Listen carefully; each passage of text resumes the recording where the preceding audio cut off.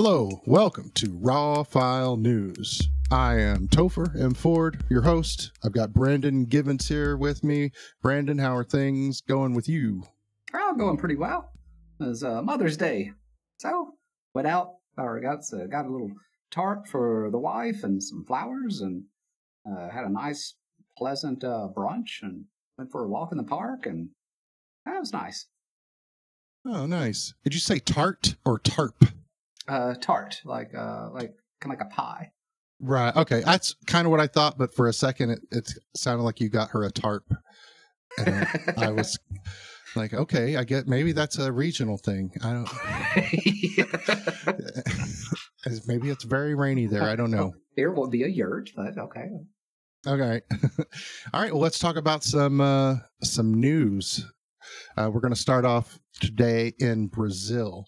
Reuters is reporting that CIA Director William Burns told Brazilian President Jair Bolsonaro to lay off his claims of election fraud.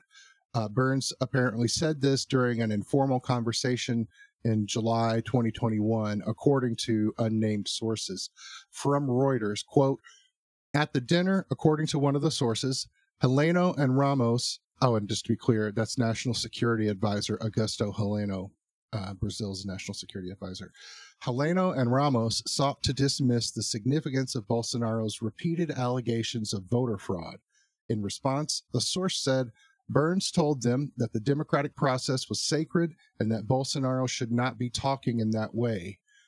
Burns was making it clear, this is the source, Burns was making it clear that elections were not an issue that they should mess with, said the source, who was not authorized to speak publicly. It wasn't a lecture, it was a conversation. National Security Advisor Augusto Heleno said that conversation about elections never happened, end quote. So as October elections near in Brazil, Bolsonaro trails his leftist opponent, former President Luiz Inácio Lula da Silva, in current opinion polls. Many people in Brazil worry that Bolsonaro's ongoing claims of election fraud will serve as an excuse to reject election results if he loses. Although the meeting was meant to be secret, Bolsonaro went on to reveal the meeting later in a social media post. He said, quote, we analyze how things are. In Venezuela, people can't stand to talk anymore. But look at Argentina. Where is Chile going? What happened in Bolivia? The group of Evo Morales returned, and even more, the president who is there with a buffer term is in prison, accused of undemocratic acts. Are you feeling any resemblance to Brazil? Now, with all due respect to you, you are a force, but you don't decide, end quote. So it's interesting. From what I understand, Brazil and the CIA have maintained pretty good relations over the years. And we know how the CIA in general has felt historically about leftist presidents in South America. Well, I mean, that's why this conversation would be kind of rich. It's like, CIA, you're telling us to respect the validity of elections, and that that bad mouthing them is right. isn't really cool, you know? Yeah, it is. It really is. But you know, they say the CIA. We've got a brand new CIA that does new and improved. New and improved CIA that respects all democracies. Oh. Asterisk. Yeah. Hopefully lead in that direction. Yeah. Who was the guy? There's a Honduran president who were alleged to have assisted his coup, condemned it openly, but then there's the allegation we assisted, but now we want him for running drugs. So, was that Duterte? No, that'd be the Philippines. Right, I can't remember his name. Actually, I probably shouldn't have brought it up since I would need to kind of review over. Manuel Zelaya? Again. I think Zelaya was the leftist they got overthrown. Remember, he was the one that he had a referendum to ask if people would be interested in changing the Constitution to allow him to run again. And the right wing used that as like a pretext for removing him for office. Say like, right, yeah, I'm looking at the at the Wikipedia entry, which said in July 2011, Honduras' Truth Commission concluded that Zelaya broke the law when he disregarded a Supreme Court ruling ordering him to cancel the referendum, but that his removal from office was also illegal and a coup. Yeah. And his replacement, I can't remember if this is the immediate one, but part of that sort of opposition group ended up being kind of figured for being in bed with the drug cartels. But yeah. I can understand our interest in that and even a lot of direct involvement, but in that region, because the lack of stability bleeds over. But it seems as if we kind of create a lot of it by accident or not. And or by accident or intention or possibly, like apathy. the apathy I think it would be a mixture of apathy and accident. Right. Well, like, oh, this happened as a result of our meddling, but we are not concerned because we got what we wanted out of the meddling. Yeah, and then we've got all the migrants that come fleeing this drug violence and fleeing the corrupt governments that are meddling. The dictators and right. The lack of law and order. Yeah. But I mean, at the same time, even if the U.S. had not intervened, those might still be, problems. Maybe the drug cartels would still be causing violence, and so. But it's never impossible. Know. Yeah, I mean, you can't. It's impossible to know. But at the same time, we do know what our government has done, and and we can see. Well, these were the people that we helped to get into power, and these were the things that happened when they were there. So, yeah, it doesn't matter if someone else would have done it too. That's kind of pretty much irrelevant. It's just a whataboutism. Right. But I could also see the CIA director's interest in doing this, because if Bolsonaro, like, his constant claims that there is going to be election fraud, and he's, priming the people to believe that the election results are false or illegitimate if he loses. He's taking that from Trump's playbook, and Trump almost got away with that. And then if Bolsonaro does get away with it, it's going to help reinforce the Republican Party to pull something like that off. Trump did get away with it. Trump did get away with it. It just didn't work as he planned for it to. That's what I mean. Is he almost got to stay president illegally because of it. And if Bolsonaro succeeds in that effort, that's going to reinforce, since the Republican Party in America is already still making those same claims and using those claims as an excuse to, pass more voter restriction laws here in the States. So. Yeah, well, it's one of the reasons I'm worried about civil war in the U.S. or political violence, because as the country remains gerrymandered, and you have that kind of rural state voting imbalance, and what we've seen with like the Supreme Court being kind of stacked to the right, you're going to have very right. stacked, but yeah, right. Well, you're going to have soon we're going to have a situation where like 55% of the population is voting in one direction, but losing consistently. I mean, we're already kind of there. Like many states, it's like the country's about split, about 50-50 as an entire nation between kind of Democrats and Republicans. And, you got the independent voters. All right, they go either way, but, they go either way about half the time. But but the opinions have kind of drifted to the left.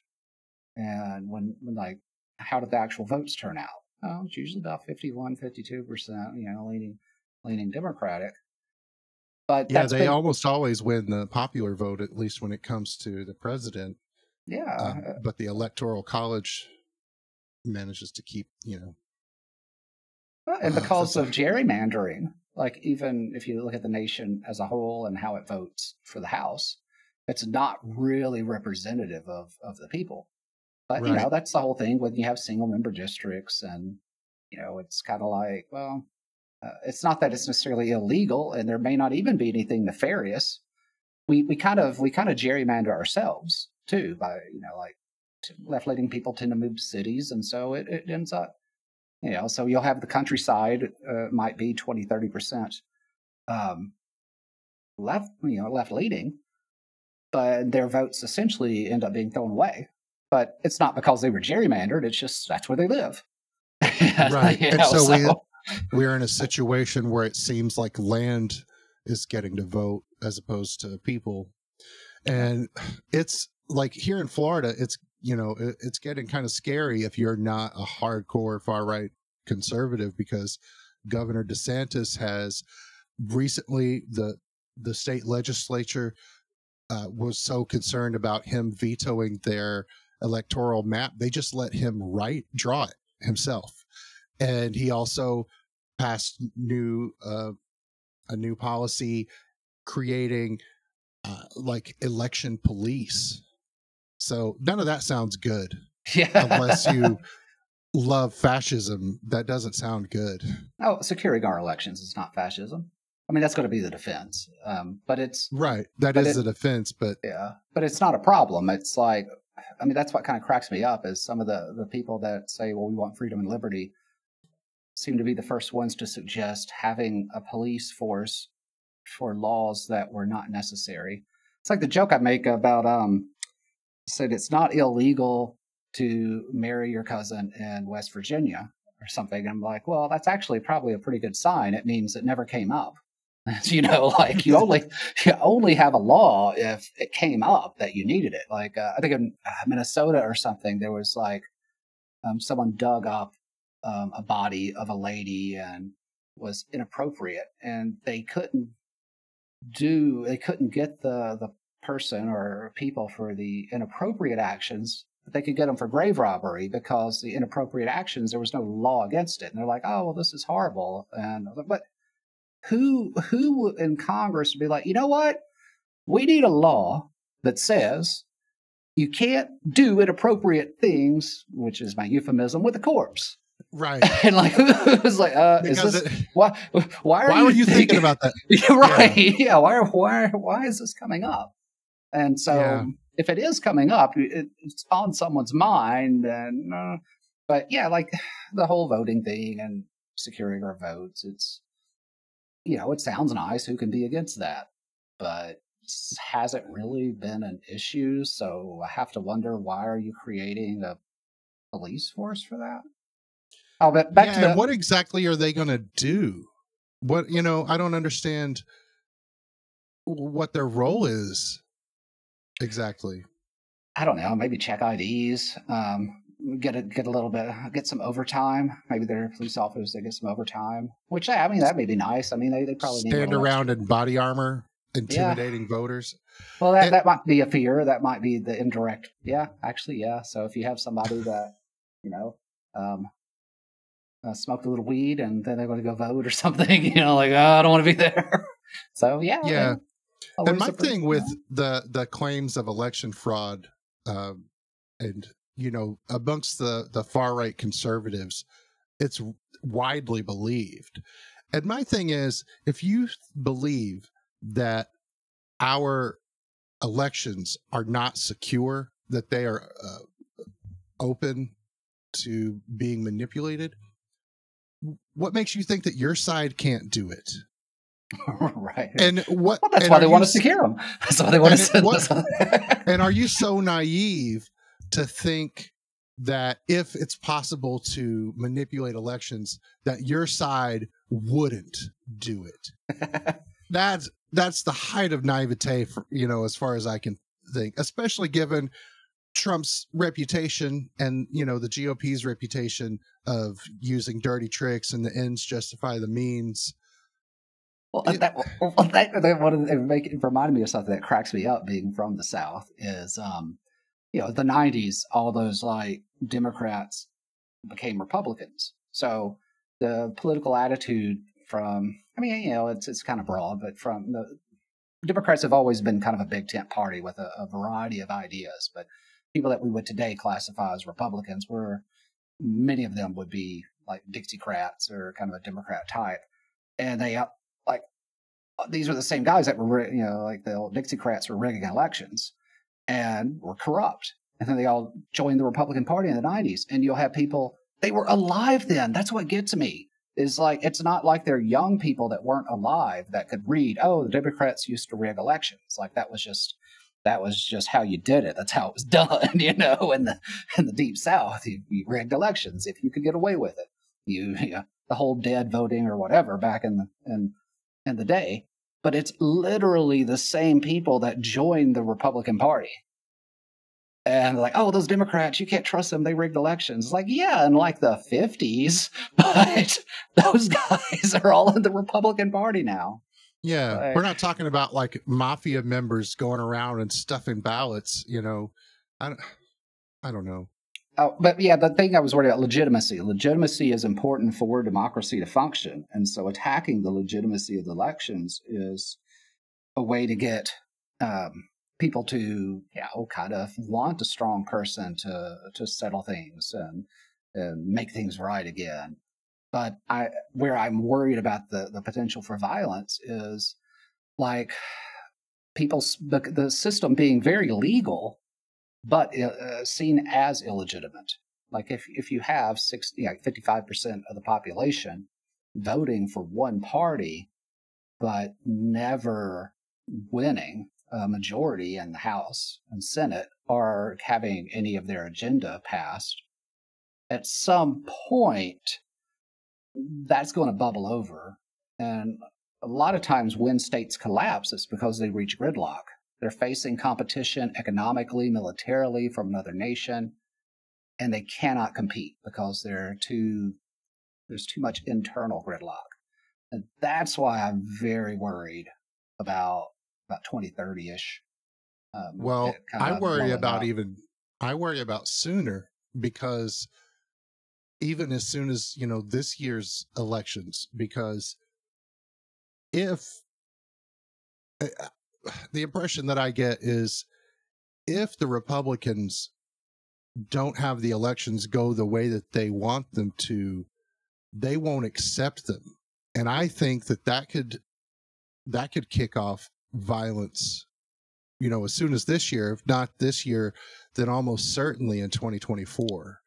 I don't know how far that violence would spread. I don't know if it would, end up, becoming an all-out civil war. But at this point, it seems like people, like for years now, and I've talked to a lot of conservative friends, like in southern states and Arkansas and whatnot, who talk about, like they've got groups of friends sitting on, that they collect guns, like giant guns, big guns, and as many guns as they can.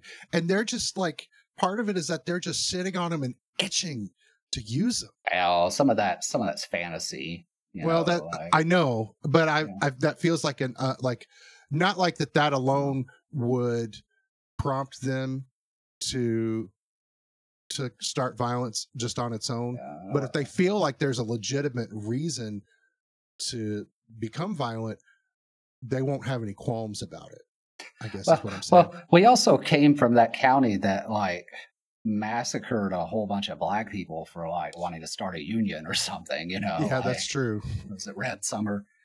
And, maybe in Arkansas. Yeah. Maybe there's a historical reason for you to be worried about that. Oh, yeah. Anyway, there's something about North Korea, right? Yeah, we're gonna circle back to election issues here in a bit, but we'll move on now to the Koreas. South Korean military officials say that North Korea fired a ballistic missile from a submarine off of its coast on Saturday, May 7th. This missile test comes a few days before the inauguration of South Korea's newly elected president, Yoon Suk Yeol, who will meet with President Biden later this month. Many say that the new South Korean president's election signals a coming shift in South Korea's stance towards its northern neighbor.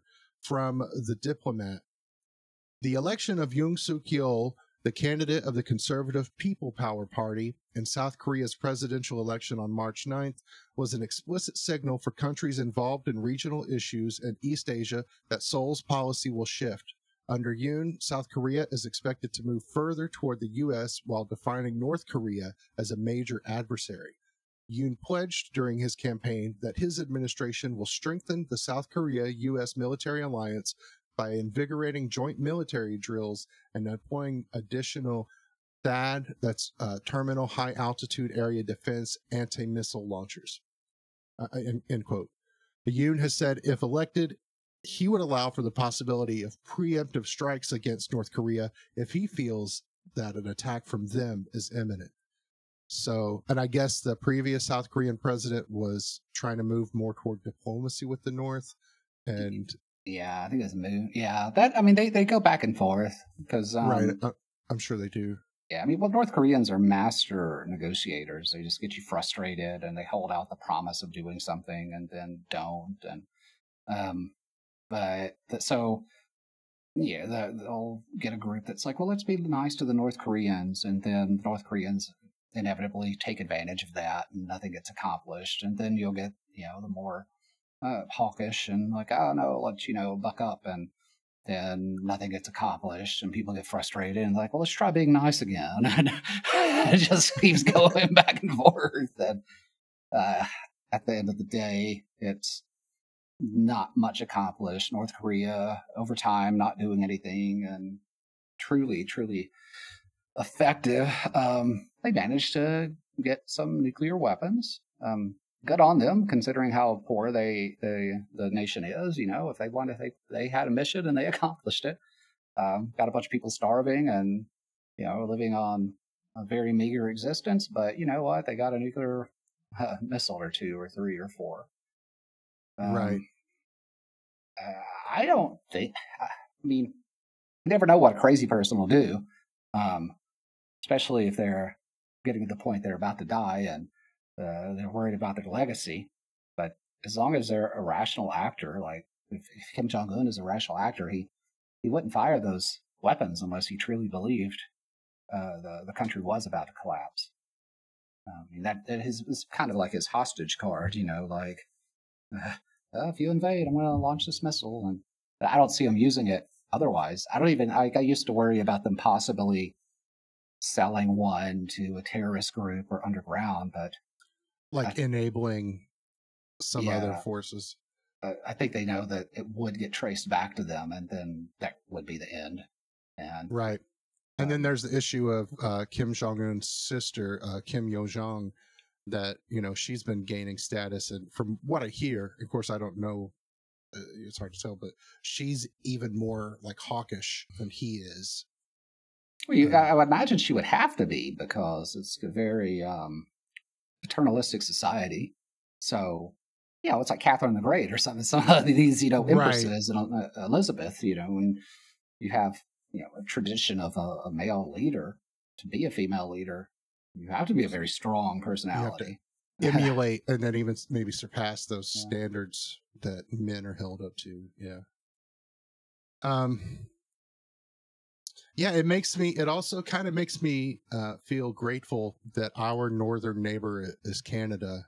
They're known as like some of the most polite people in the world. So we don't have to worry about them saber rattling toward us or anything. They're always just like, "Hi, how you doing?" Well, the English speaking ones were a bunch of loyalists. They were the people that thought war was a bad idea and that negotiation and patience was best. So there you go. We're our neighbors to the north. They're people that thought negotiation and patience are the best. Yeah.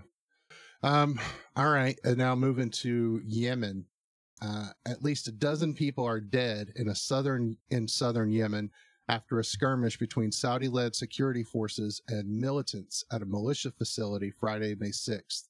From NBC News, quote, "The militia reported that Colonel Walid al-Dami, deputy commander of the security belt, and Colonel Mohammed al-Shubagi, commander of the government's counterterrorism unit in Dale, were killed. It did not offer further details." NBC News goes on to say, the security officials said that the nearly hour-long firefight erupted when troops asked the militants to hand over their weapons. The militants refused and opened fire at the troops, according to the officials. who spoke on condition of anonymity because they were not authorized to brief reporters. So it sounds like this was in southern Yemen, and there were some there was like a militia there that the Saudi-led security forces had reason to believe were connected to Al-Qaeda, and so they went in to take their guns, and the militants said, "You can have our bullets," and so, but that was not between Saudi coalition forces and Houthis. I guess it's important to note these were security forces and militants. So just like a little extra dash of violence in the area. Oh, no. I mean, and then on a brighter note, Saudi-led forces are also on Friday, the Saudi-led coalition announced that it has released the 163 Houthi prisoners of war as was promised last month. From France 24, quote, Saudi state media footage purported to show released prisoners in white robes and holding white roses aboard an ICRC aircraft and then disembarking in Aden. Their identities could not be independently verified. Senior rebel official Mohammed Ali al-Houthi said on Twitter that there would be clarification later concerning the 163 prisoners who were released, and called on Saudi Arabia to free all Yemeni prisoners. So at least it sounds like Saudi Arabia is saying they released the prisoners they promised. And it's a step in a peace direction. Yeah, it's not bad news. So, however, meanwhile, as the temporary ceasefire continues to hold, roads into the Yemen city of Taiz, I think I'm saying that right, Taiz, remain blocked, effectively keeping the city of around 600,000 people under siege. From Yahoo News, quote, those roads remain closed, meaning truck drivers and ordinary civilians have no choice but to seek out dangerous alternative routes prone to accidents and seemingly endless traffic jams. In normal times, one such road, known as Al-Akrod, I think I'm saying that right, that's Al-Akrod, should allow drivers to reach the village of Al-Haben east of Taiz in just 15 minutes, but now the trip can take up to 8 hours. So, ceasefire, but still a de facto blockade, at least for a lot of people there. Well, I think Ramadan's over, so the truces may be coming to an end. But what was it? I think they said it was a 3-month truce, so they're 2. I think it's 2 months. Yeah. So it's supposed to hold out at least through this month. I don't know what that means. If that means that at the end of the ceasefire, people are just going to start shooting at each other again. I guess I'm not sure how that typically right. works. Someone blows a whistle. Okay, ceasefire's over. Yeah. Yeah. I almost picture it as like a cartoon, where like the soldiers are sitting on each side, like smoking cigarettes and drinking coffee, and then somebody like pulls a chain on a steam whistle, and they're like, jump up and start shooting at each other again. I don't know. Hopefully that doesn't happen. Yeah. Oh, now I'm thinking of the Christmas truce and how they had trouble getting the people to start shooting each other again. They're like, we don't want to shoot each other. Yeah, the Christmas truce story, it makes it, I don't know, in a weird way, it almost sort of makes the violence afterward worse. Right. Maybe. I mean, not to say that it's a bad thing that had happened. I'm sure it was a very welcome change for the grunts on the ground in the trenches there, but yeah, to have to like end that and go back to shooting each other. Yeah, it is. I was going to say that a lot of times the people don't want to fight, and in that case, it really was a largely useless war. Of course, if you were French, the Germans were there, so you have a lot more motivation to be fighting. So it's like, whoever's in your country, but as far as the geopolitics of it, it was largely senseless. a lot of different groups being unreasonable. Yeah, and the history behind how that started is, I don't know. I thought it was really interesting. That World War I marked sort of the end of the idea of war as being this glorious thing that you rode into battle on a horse and came back home with some medals and extra glory. I don't know if that ever went away. The horse did, but right. Well, I don't know.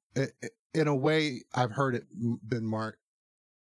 marked as this, I guess, almost like an end of innocence. I mean, war isn't innocent in any way, but it was like the brutality of it was.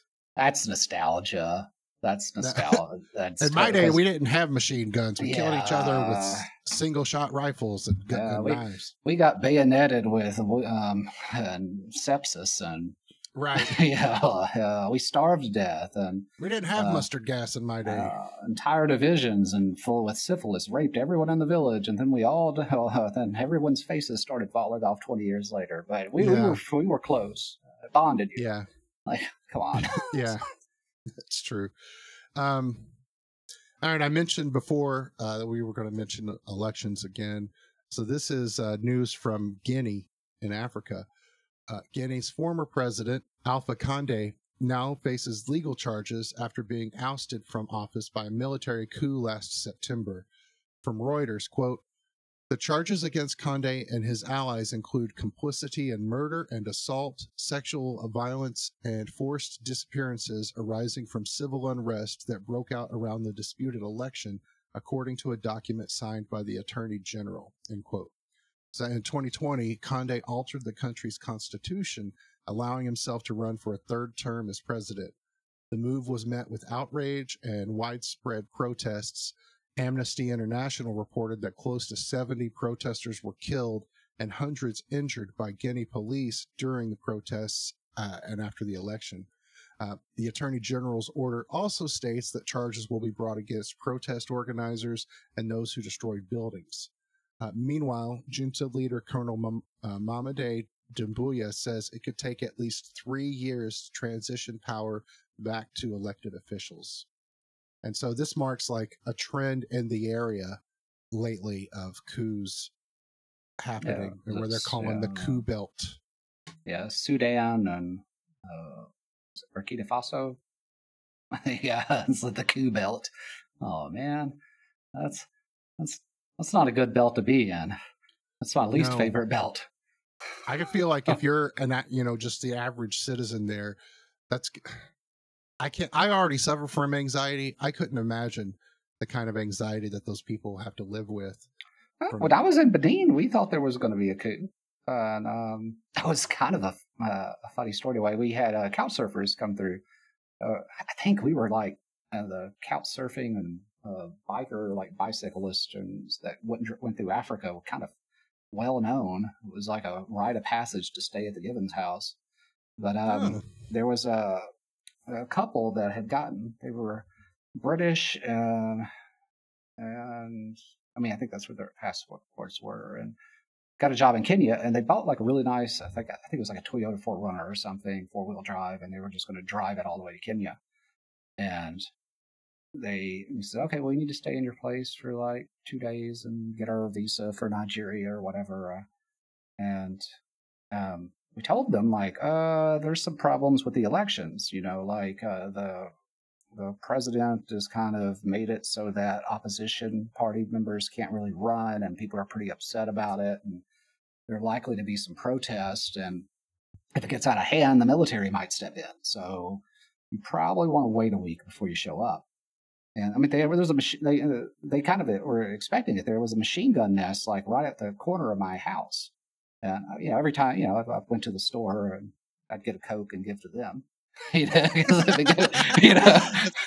it goes down, I want to make sure. I can't remember who it was, but there was a comedian years ago who said that there was one guy at his office that he was worried would come in and shoot the office up, and so every day he gave that guy a candy bar. Well, we found out that two houses down from us, or maybe it was the next one, was a government building where they were counting the votes. Because I was curious why there was the machine gun nest at our corner, and but it wasn't. But we were in kind of the upper class neighborhood where the ambassadors lived in that neighborhood and stuff, and so I thought that's what it was about. But our UN workers and stuff, but they were like, no, there's an election thing down there. Like, oh, but anyway, that couple was staying with us, and they went to drive to the store and ended up getting swamped by a riot, and they managed to get back, drive back, and they saw a taxi on fire, and were really scared, and they came in, and then we heard gunshots, and they were like, yeah, we probably should have listened to you. And I was like, don't worry about it. We got high walls, and the soldiers like us, and yeah. So it turned out okay. Well, I mean, not for the people that died, but yeah, there were some civilians who ended up getting killed. But it seems to be back stable. I mean, after 72 hours outside of the buildings that were burned down, it was like it never happened. And everywhere we go, there's civil unrest.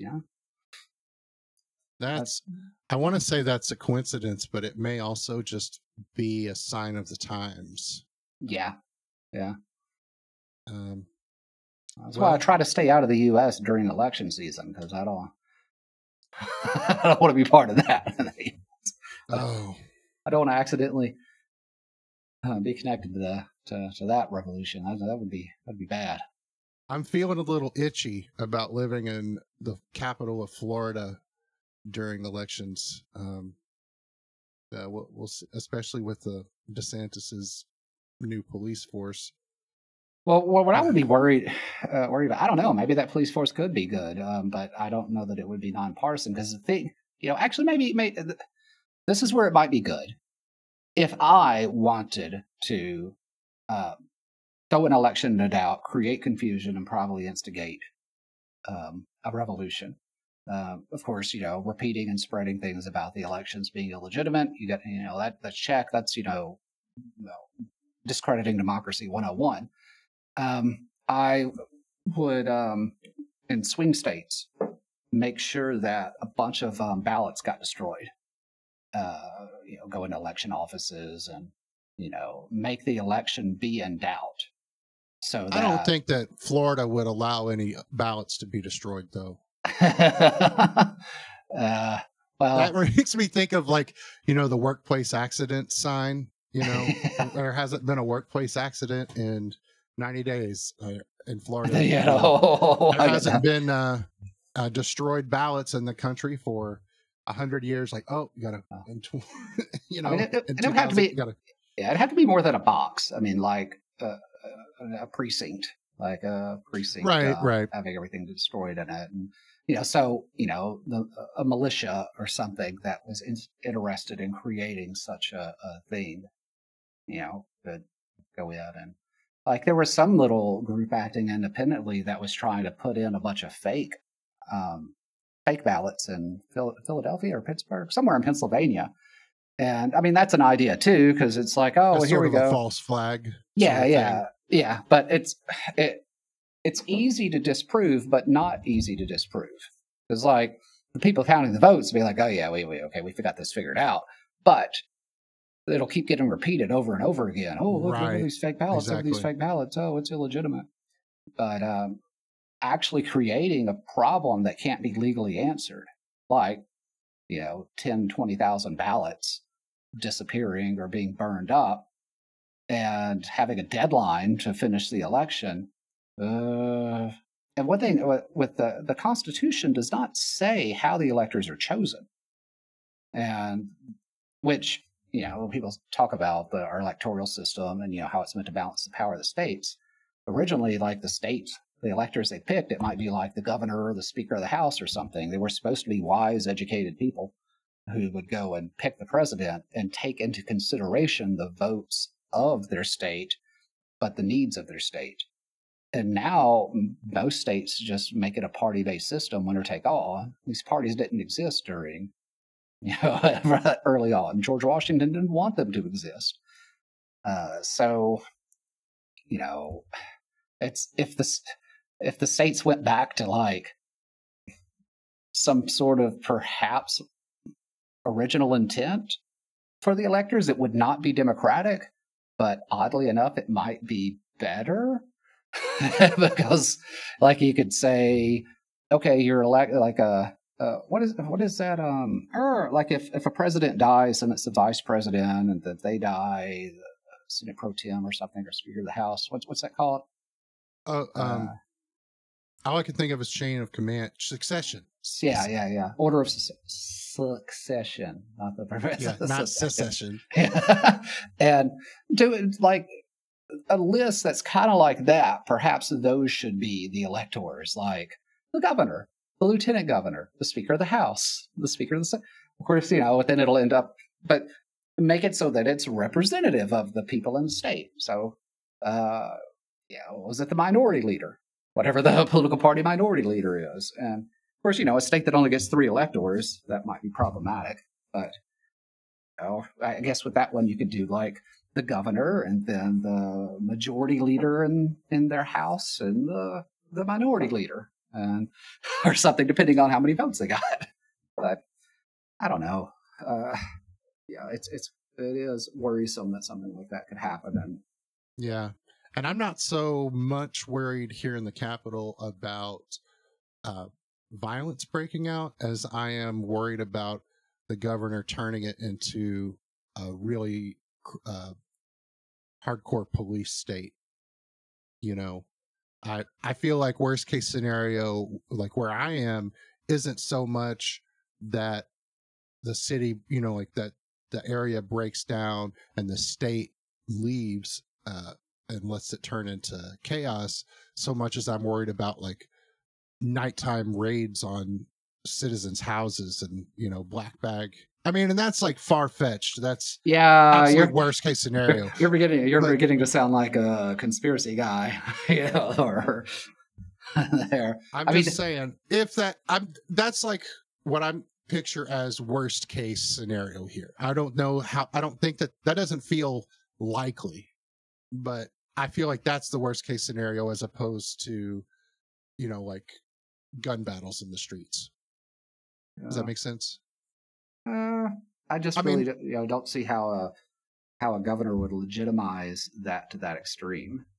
Well, he has made it legal for people to run protesters down in their cars. So, blocking traffic. Oh, that reminds me. I got to be careful not to be too close to identifying, but spoke to a person who is like, no matter what China does, always defend China, a person of Chinese descent, and was asking about the Tiananmen Square. And was that justified? And we'll say, yes, they were blocking traffic. If they didn't block traffic, they wouldn't have been run over like that. The people that were killed or whatever, it was like, they were killed because they were blocking traffic. And it's like, in front of a tank, you get squashed by the tank. It's not the tank's fault. Yeah, it's like, that iconic picture. I don't think we know who that guy was, or if he was killed. But yeah, there were a lot of people run over by tanks. Right, because people will say, "Oh, tank guy, that sole guy with the grocery bags, he was escorted off to the side, and he wasn't run over by tanks." And that's but no one knows who he was, and so no one knows what happened to him afterward. Yeah, off camera. Right. But at the same time, there were, from reports, hundreds of students who were run over by tanks and then hosed, like their guts hosed into the sewers. I keep hearing or reading the term pie filling, that they were turned to they call it pie filling. Yeah, it's like, they shouldn't have been blocking away, which is also completely false because a lot of them were trying to leave and were blocked in. And so they're like, we're not going to talk about that. But they'll just reinvent the narrative as they want, which is incredibly familiar. But they were terrorists. They were standing in the way of the normal the will of the people, and okay, whatever. Well, it's time to move on because you've let your values be known. Right. Speaking of values, we can move into Russia now. I don't know. That's kind of weak. That's an okay transition. I'm going to stand by it. Russian President Vladimir Putin apologized to Israel on Thursday, May 5th, for comments made by Russian Foreign Minister Sergei Lavrov. That fucking guy. He is like, if there wasn't so much violence attached to his rhetoric, he would be like a funny character. But the violence kind of takes the laugh out of it. In an Italian television interview, Lavrov defended Moscow's claims of denazifying Ukraine, despite Ukrainian President Volodymyr Zelensky being Jewish and having family who suffered through the Holocaust. Lavrov said in the interview, quote, "When they say, what sort of Nazification is this if we are Jews? Well, I think that Hitler also had Jewish origins, so it means nothing. For a long time now, we've been hearing the wise Jewish people say that the biggest anti-Semites are the Jews themselves." So, yeah, Israeli officials did not take kindly to that. Russia has struggled to maintain its relationship with Israel in the face of widespread global condemnation for its invasion into Ukraine. So, and then this comes as a Jewish history student on Twitter claims that Russia is now conducting a census on its Jewish population. Person going by the Twitter handle of JH_Swanson tweeted an image of a document along with the comment, quote, "Russia is asking local officials to provide statistical data on Jews living in various parts of the country. I can't imagine how this could end badly." Yeah, we can post that. I downloaded the picture, so I'll post that on the Facebook in a little bit. And I've read it posted by, let's see, I think her name's Alexandra Zaprudor, and she's she helped organize and create the Holocaust Museum.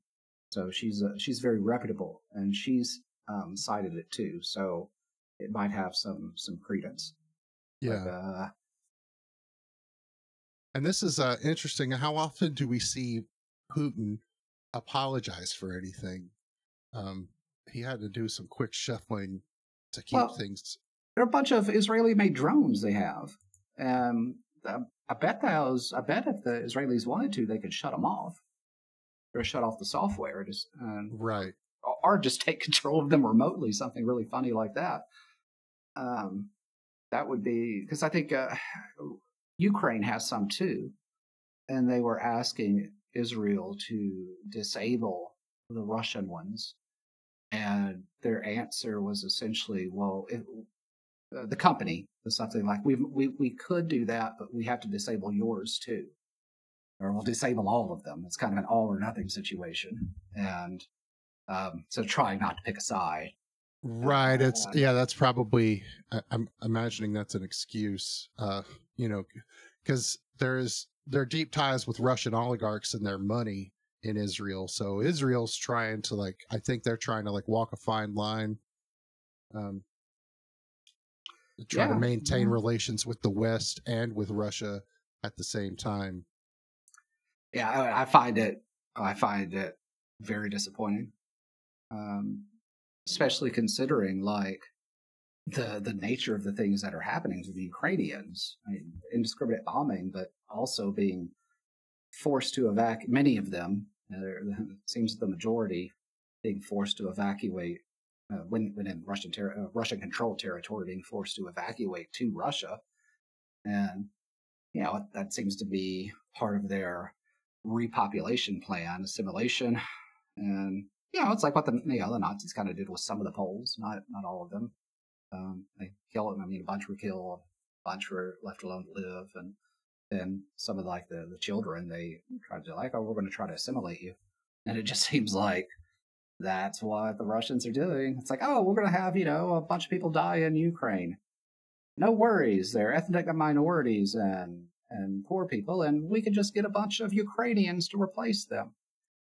And I know Russia's multi-ethnic, and they do have this sort of, okay, well, being Russian, it's all about, your passport. But there seems to be, especially with Putin, a Slavic undertone. Like, they're just infuriated that a Slavic group could, not be pan-Slavic. How dare the Ukrainians have their own identity? All right, we will take their children and their population and force them to assimilate. Was it, well, Putin, he called the Soviet Union the affirmative action empire because they at least had some level of respect for ethnic cultures within their borders. But, they were Stalin was very schizophrenic about that too. It was like, oh, we must respect, the Kazakh culture, but no, now we're going to kill you because you have farms. And Jewish identity is great until you have a national identity. Now we're going to kill you all. I'm like, ah. But that's the thing about this sort of the fascist mentality is logic and consistency doesn't matter. You can make up whatever you want, whenever you want. Right. And also Israel's, trying to provide weapons to both sides reminds me of, I can't think of his name now, but I think he was an Austrian guy who invented like the biggest cannons that were around and the biggest artillery right before World War One. And so he was he Austrian or Prussian? I can't remember. But maybe Krupp. I think that was Rhine. But he was selling weapons to all the sides, and the leader of his country was like, hey, could you not do that? You just sell them to us because you're from here. And he was like, I can't take sides. Both money sides have money. Yeah. Only side I see is gold. Right. Also, yeah. Maybe that was Krupp. I can't remember. Yeah, I think he would have been German. Anywho, we'll go down a rabbit hole. Yeah, right. Meanwhile, Russian officials complain that U.S. aid to Ukraine has lengthened the ongoing conflict. Newsweek reports, quote, while speaking to reporters, Kremlin spokesperson Dmitry Peskov said that Western intelligence and ongoing delivery of weapons to Ukraine, quote, do not contribute to the quick completion of the Russian operation, but at the same time are not capable of hindering the achievement of the goals set, quote, Reuters reported. Our military is well aware that the United States, Britain, and NATO as a whole are constantly transmitting intelligence and other parameters to the Ukrainian armed forces, Peskov added, according to Reuters, end quote. So they're playing that like double-sided story again. These things are giving us trouble, so we can't finish up, but they also don't make a difference. Right. Well, they're saying, yeah, I kind of understand what they're saying, but they've also modified their goals, because if their goal is to hold the land bridge, which I think they wanted more than that, but at the same time, I also think they're going to have to become more realistic. That the only chance they have is to dig in where they're at and hold it, and then in time the West may lose interest. In which case, this would be a completely true statement. If the West never helped Ukraine, eventually Ukraine would just simply have. I can't see. I don't want to say they would lose, but I can't see how they could win over time. I mean, right. Russia, so he's just saying that our help is prolonging the inevitable. Yeah, like their goal now perhaps is to just hold the South, and we will hold it, and eventually the West will get tired, and you're going to have to go to make a peace treaty with us anyway. But I don't think that part's actually true. I think in time the Russians will lose if the West keeps supplying weapons. And I don't know that the West is going to lose interest in this. I think that it's more likely the Russians will run out of money, and over time the economy is going to start getting worse and worse, and there's already a lot of internal agitation in Russia, and so I don't know that they can hold out long enough for the U.S. and the Ukrainians to give up. And then the Ukrainians have even kind of come out and said that offering territory for peace talks it's not on the table. And they're not being bullied into that by the West. The West is not saying, hey, well, you need to be open to giving up something. It's like, no, right. No. And how much, relatively speaking, how much is the West's support of Ukraine costing them? It seems like it's a relatively low cost as opposed to, direct military intervention. I mean, I understand it's not cheap, but when you think about like the U.S. defense budget in general, Yeah. I mean, it's like and if if what Russian officials say is true, that the West is trying to break Russia, then why wouldn't they take this opportunity to to just funnel a little bit of money and resources to the Ukraine, and then they don't have to do anything else? Well, that's essentially what I think Zelensky has said: is we'll provide the soldiers if you provide the weapons. And so that's our arrangement with the West. We will defeat Russia for you. You just make sure that we've got the weapons to do it. It's Right. like, oh, all right. Well, because can Russia keep up militarily with all of the West? Yeah, that's what I highly doubt. And that's where things get worried about. Oh, well, what if China enters it? But I don't think I think they've realized that that's a losing game too. Right, because there's not a lot, there wouldn't be a lot for them to gain in that situation, especially if they've got their own intentions toward Taiwan, Yeah. Although I think that they're like, people talk about China has been watching this closely to, to gauge their intention and what they're going to do about Taiwan.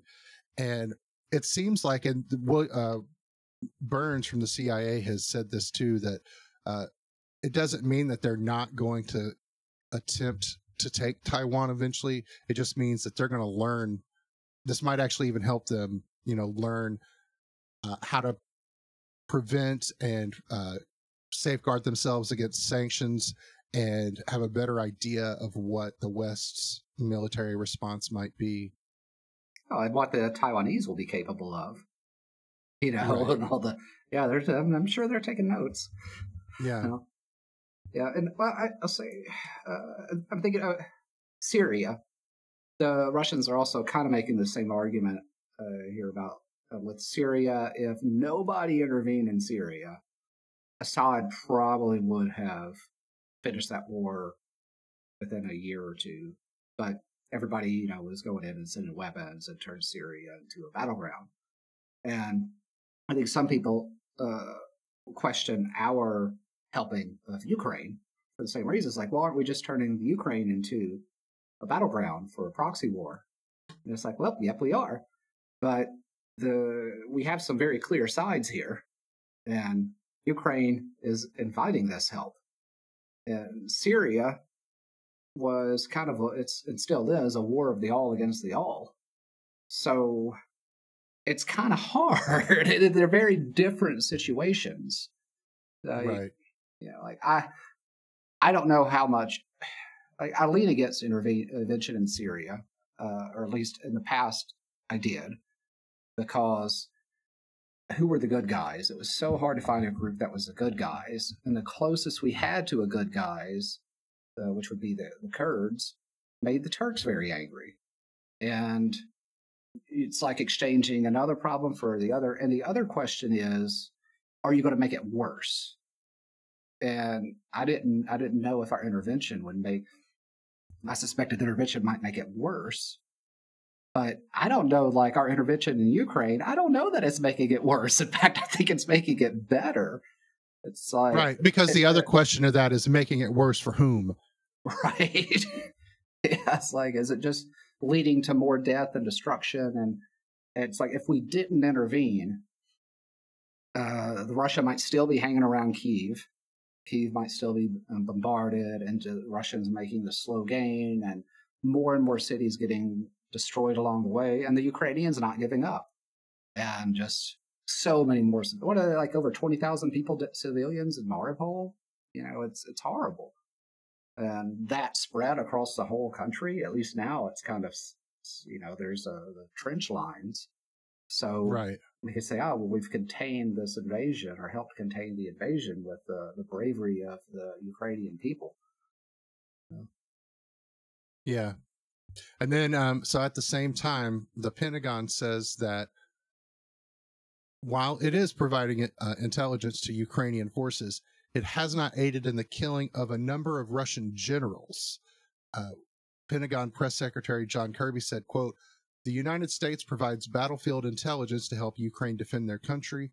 We do not provide intelligence on the location of senior military leaders on the battlefield or participate in targeting decisions of the Ukrainian military. So, and I believe the New York Times ran a story on that recently saying that the U.S. has helped the Ukrainian military find Russian generals because Russia has lost an unusually high number of generals and high ranking officers during what it continues to downplay as a mere special military operation. So their little special military operation has seen like 7 or 8 of their generals get killed in action, which is weird, right? You don't normally see that. Right. Yeah, yeah. And well, they don't have the NCO Corps or lower officers. Those aren't very trained or trained very well. And so, and it shows also how much the leadership doesn't trust. Like they have to show up to make people do stuff. Whereas right, that's one of the things I've read was that they speculate that they were having to send generals to the front lines just to keep up morale, which could also possibly be translated as they had to go to the front lines to force people to fight. Yeah, I think that would be a more accurate translation of that. Right. It was like, oh, I got the order. Yeah, I totally tried to take that city. Yeah. Oh, yeah, we totally didn't dismantle these tanks ourselves. Yeah. Meanwhile, they're hiding like the spark plugs for the tanks behind their back. Yeah, I was like, Ukraine now has more tanks than when the war began, and it's not because of like not counting the ones that have been sent to them from the West. Right, that calls to mind those early images from the war of people towing tanks with their tractors and trucks. Yeah. And the Craigslist ads for tank for sale. Yeah. What was Zelensky said? We're not going to make our people pay taxes on it because obviously they're not worth very much. Whoa, that's a burn. Oh man, he's good with the zingers. Yeah, I don't know if he actually said this one, but it says the Ukrainians will not bomb Russia because it already looks bombed. Ouch! It's like, oh. So this discussion of intelligence reports about the generals, this comes after confirmations of reports that a U.S. Boeing P-8 Poseidon spy plane likely helped Ukrainian forces strike and sink the Russian ship Moskva back in April. So, and I saw reports about this on Reddit from people who track aircraft. They're like communities dedicated to tracking the location of especially military aircraft, because a lot of that information is open source. You can, and they made notes of, okay, the Moskva was here when it was struck by missiles, and then we had this U.S. Poseidon, which is known to be like a very advanced spy plane, it was like flying in this area, and then its transponder went dark right at the border of like the military activity airspace. Transponder went dark here, and then after a couple of hours, the transponder came back on here, and then it flew around for about 20 minutes, and then the transponder went dark again. And given the capabilities of the ship or of that aircraft in its surveillance capabilities, it seems very likely that they would have known exactly where Moskva was, and it's very likely that they would have told Ukrainian forces that information. So, and now it's being, like officials have confirmed, or at least all the, through the open source intelligence, they've confirmed that it's very likely that the U.S. helped Ukrainians sink that ship. And they'll do it again. Man, Putin. It's like Putin versus the internet right now. It's interesting. I'm surprised. I thought that the Russian cyber attacks would be much more powerful than they were. That would have been my fear. With the Russian hackers, this could be awful. Yeah, well, I mean, it plays into that thing of, everyone sort of overestimating Russian capabilities in general, which may be part of the West's vilification of Russia. I don't know. like playing them up as a threat to be scared of, saying, "Oh, Russia's going to, launch cyber attacks against U.S. Energy infrastructure and whatnot." Well, you might not know this, but they did invade a couple of the neighboring countries. As far as them playing them up as a threat, you might not be aware of this. I didn't mean as their willingness to do things, but just their capabilities to carry out those things. So, yeah, I don't know. They've got, it's like so much equipment. They just keep throwing equipment. And I think that's their thought, is that if they just keep throwing equipment at it, and it'll all work out for them. Right. But it's like you need people who know how to work the equipment, and maybe soldiers who actually want to be there. Right. Who want to work the equipment. Yeah. Right. Speaking of Russian presence, I don't know. Bad segues. Reuters is reporting that it's identified a Russian special forces unit it says was present in the Ukrainian city of Bucha, as well as at least 3 Chechen military units. Russian forces withdrew from Bucha at the end of March, leaving behind signs of a brutal occupation, including mass graves of civilians. Among evidence IDing Russian troops were an ID card, a love letter written to one Russian soldier, and another soldier's Instagram handle spray painted on the wall inside a civilian's home. Which I would love to see Putin right now reacting to intelligence leaks via his own soldiers' social media. I mean, Putin is old school, and I'm sure he sees social media as like an intelligence nightmare. I mean, it's a cornucopia of information, for one side, but on the counterintelligence side, it's a nightmare. And like, I couldn't imagine Putin having an Instagram account himself, So, right. Someone could manage it.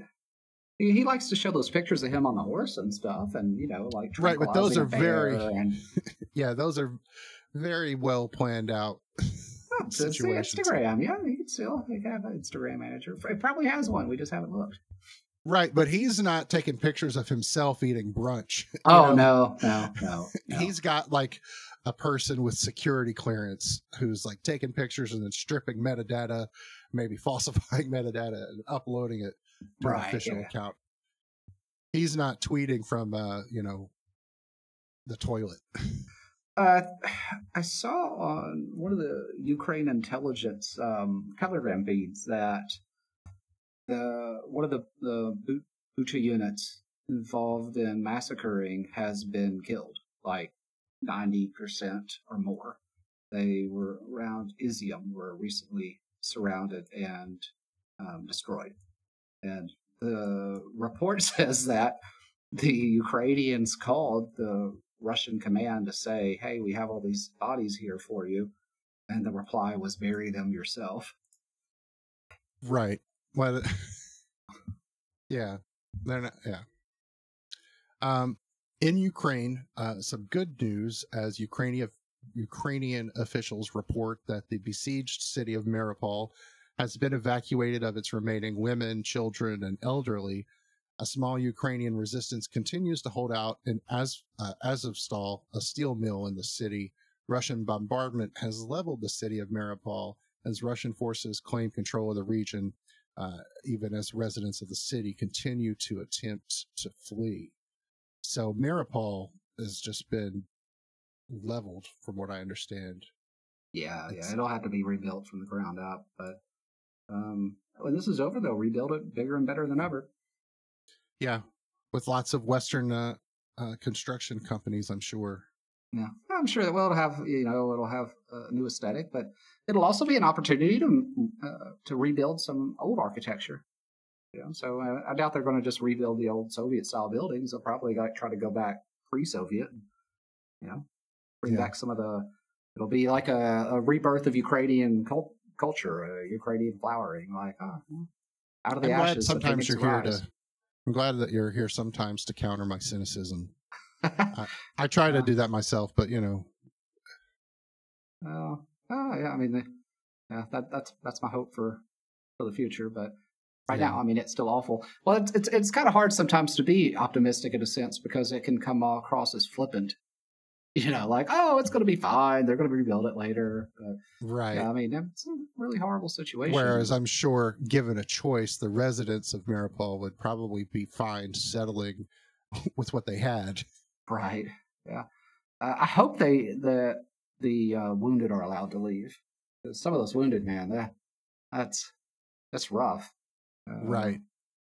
what's over there? I saw one video. A guy's like, I don't know why they haven't amputated his arm, but it's like broken half or leaned over, but they bandaged up, and his fingers are black.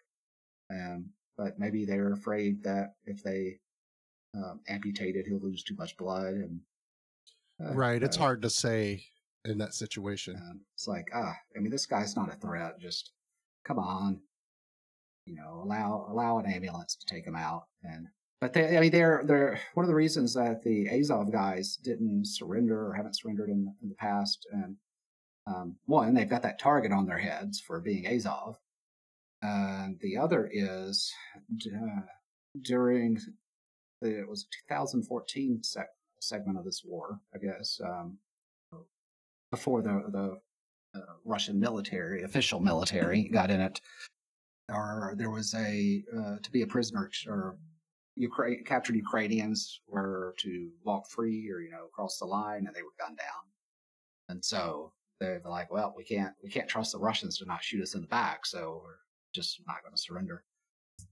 And I mean, it's sad on many levels, but also it's like the Russians have shot themselves in the foot, because had they not treated prisoners like that in the past, these guys might have surrendered earlier or evacuated instead of saying, no, we're going to go Alamo on you. Right. And like how many like Russians died that didn't need to, trying to attack a heavily fortified facility that was designed to withstand a tactical nuclear strike. So, right. Well, in Russian history, has that ever been much of a concern? Yeah, but I mean, they also had a lot more peasants that they could throw at things too, and now they're having a demographic crisis. But yeah. I mean, usually things get institutionalized, and logic and reason are no match for tradition and institutionalization. Right. It reminds me of, I learned about this German term that has stuck with me called Einstellung. Are you familiar with that?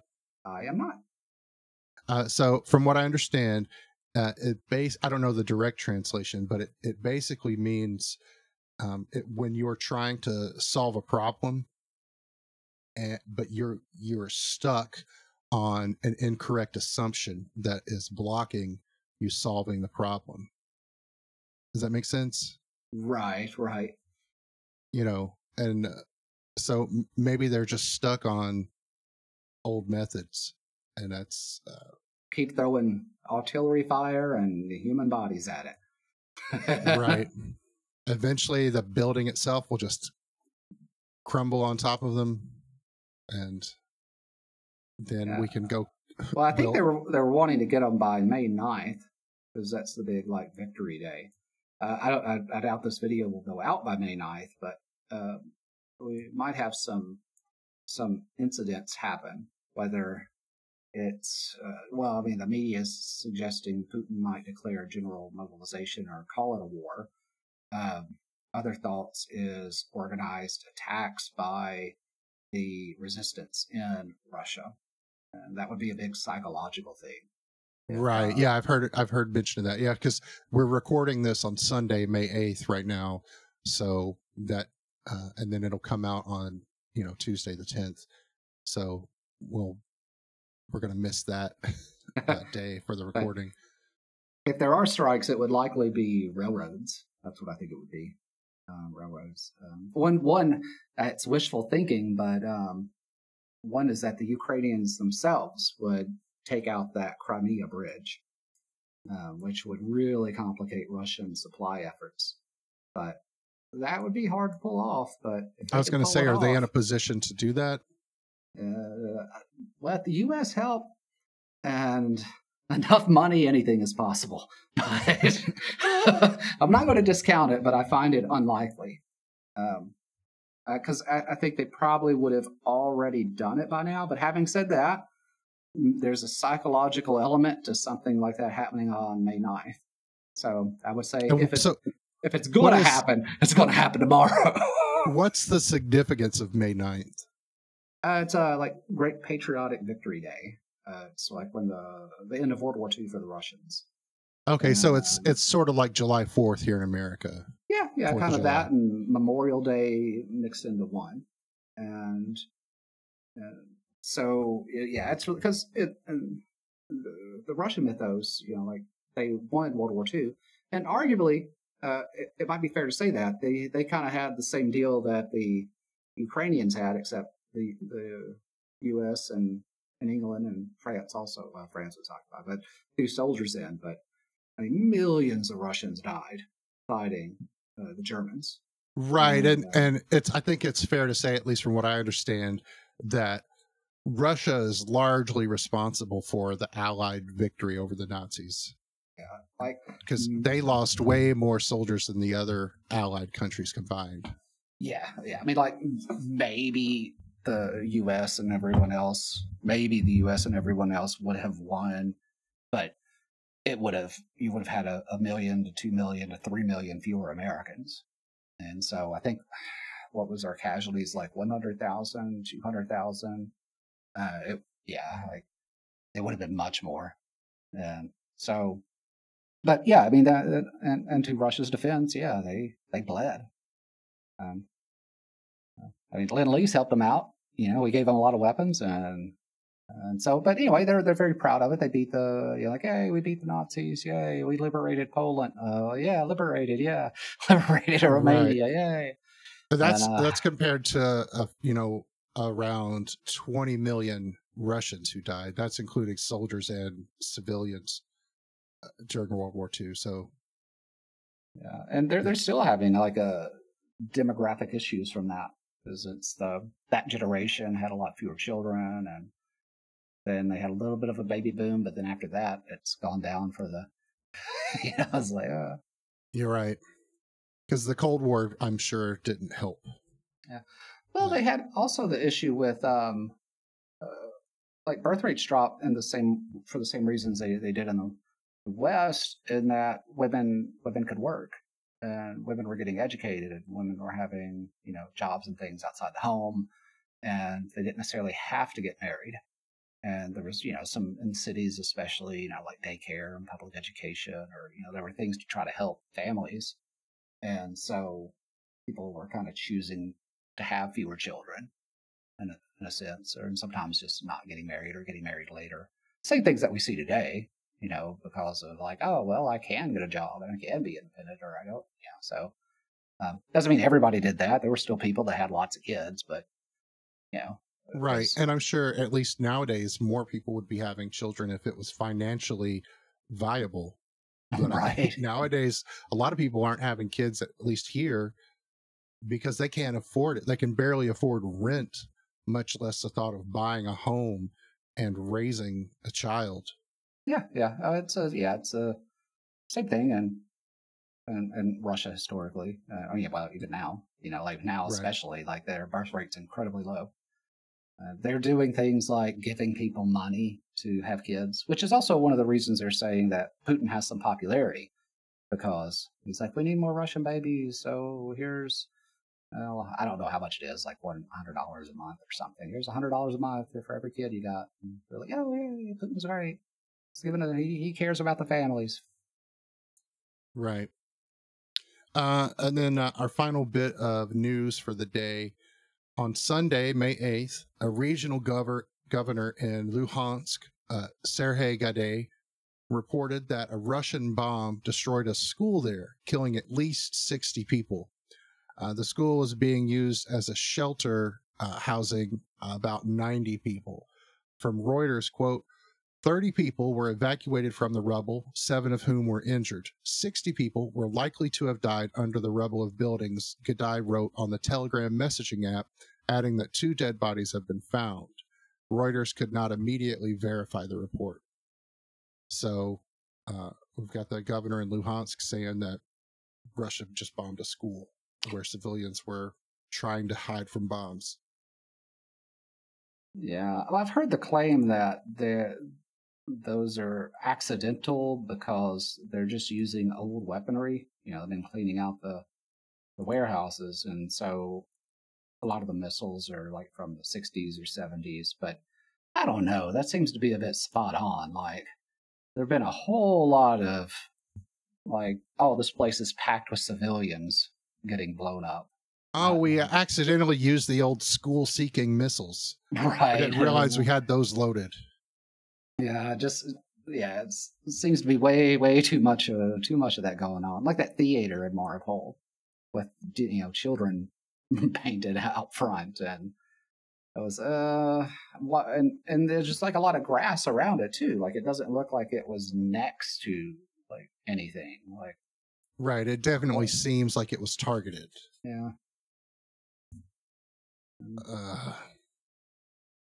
They thought they were going to. I would assume they thought they were going to crush their will to fight, make the West run away scared, and say, "Oh, we got to end this war so women and children stop dying." But instead, it inspired the West to get involved and the Ukrainians to fight harder. And yeah, there's like a lot of the people that are like Russophone, and they were like, "I liked Russia. I was sympathetic to Russia, and they've invaded." And no, now I'm like it's reinforced their Ukrainian identity when before they were kind of on the fence on it. Right, like I have cousins in Russia. Yeah. My grandmother lives in Russia, so yeah. But now, yeah, lines drawn in the sand, definitely. Yeah. Well, I mean, a lot of them, if you would speak like ethnically and linguistically, even though they were on the Ukrainian side, I mean, they would be Russian because a lot of people moved there for jobs and such. But just because, it's like if I moved to Canada and my kids grew up in Canada, they're going to be Canadian, or they're going to identify as Canadian because we lived here. Right. Especially they go to Quebec and they are speaking French, as a different language altogether. I was going to ask, how much difference is there between Ukrainian language and Russian?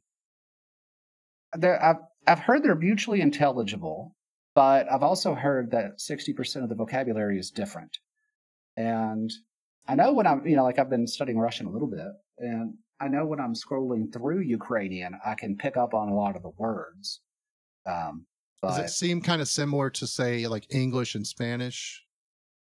It's a lot closer than that. I think it would be like Italian and Spanish, but I think even closer. Okay. But I think maybe those 60% of words that are different are maybe words that aren't used as often, and the 30% that are the same are like identical or something, or like the more common expressions. Right. But maybe kind of like how here in America we'll call that thing an elevator, and in Britain they call it a lift, or we'll say apartment and they say flat, sort of like that. Yeah, but it's a bit more like it's enough that it's another language. Well, the Russians will call it a dialect, but it's considered enough to be another language. But there's a whole lot of stuff that when the words are different, you get in context. Okay, that makes sense. So, but also it's kind of a continuum too, because Polish and Ukrainian have a lot of similarities, and so the Ukrainian is kind of somewhere in the middle of Polish and Russian, which makes sense because look where they are geographically. Right. So is it kind of sounds like the same way European languages will be based off of Romantic languages. Yeah. I mean, they have the same. I mean, obviously, not all European languages are based off that, but. Well, like you mentioned, French and Italian and Spanish, right. Portuguese and Romanian, and Catalan. What was it? The Slavic language is separated later than the Latin languages, so there's less difference between them. But there's still different languages, and but. Yeah, they're supposed to be able to kind of understand each other, but at the same time, maybe it's about like Scots and English. That might be a better comparison. Or at least a more understandable comparison. And maybe how you do some conjugations might be different. And like English, or like we have cows, and Scots cune. I think that's how they say it. And so some pronunciations are going to be different. A good instead of I have, or I've got a good.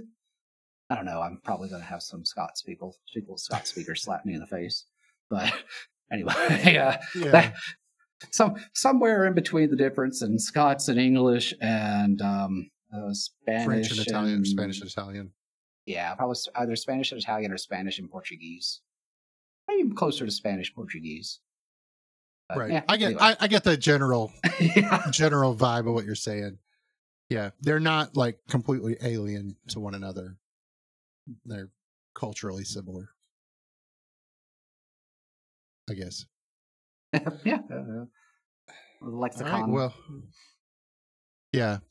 Well, that sums it up for this week's Raw File News. Stay tuned. I apologize for the delay for Angleton Part 3. I've had a fairly eventful week that has kept me from my duties, but it is almost complete, and will hopefully will be out by the time this comes out. We may drop them on the same day.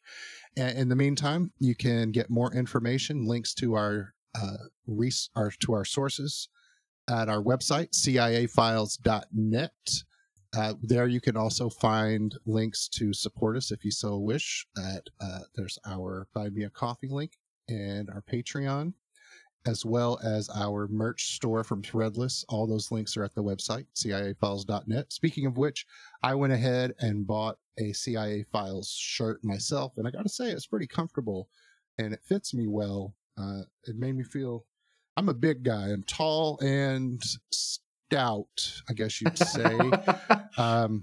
But it made me feel like I didn't feel dumpy in it. It fit well, and it was comfortable.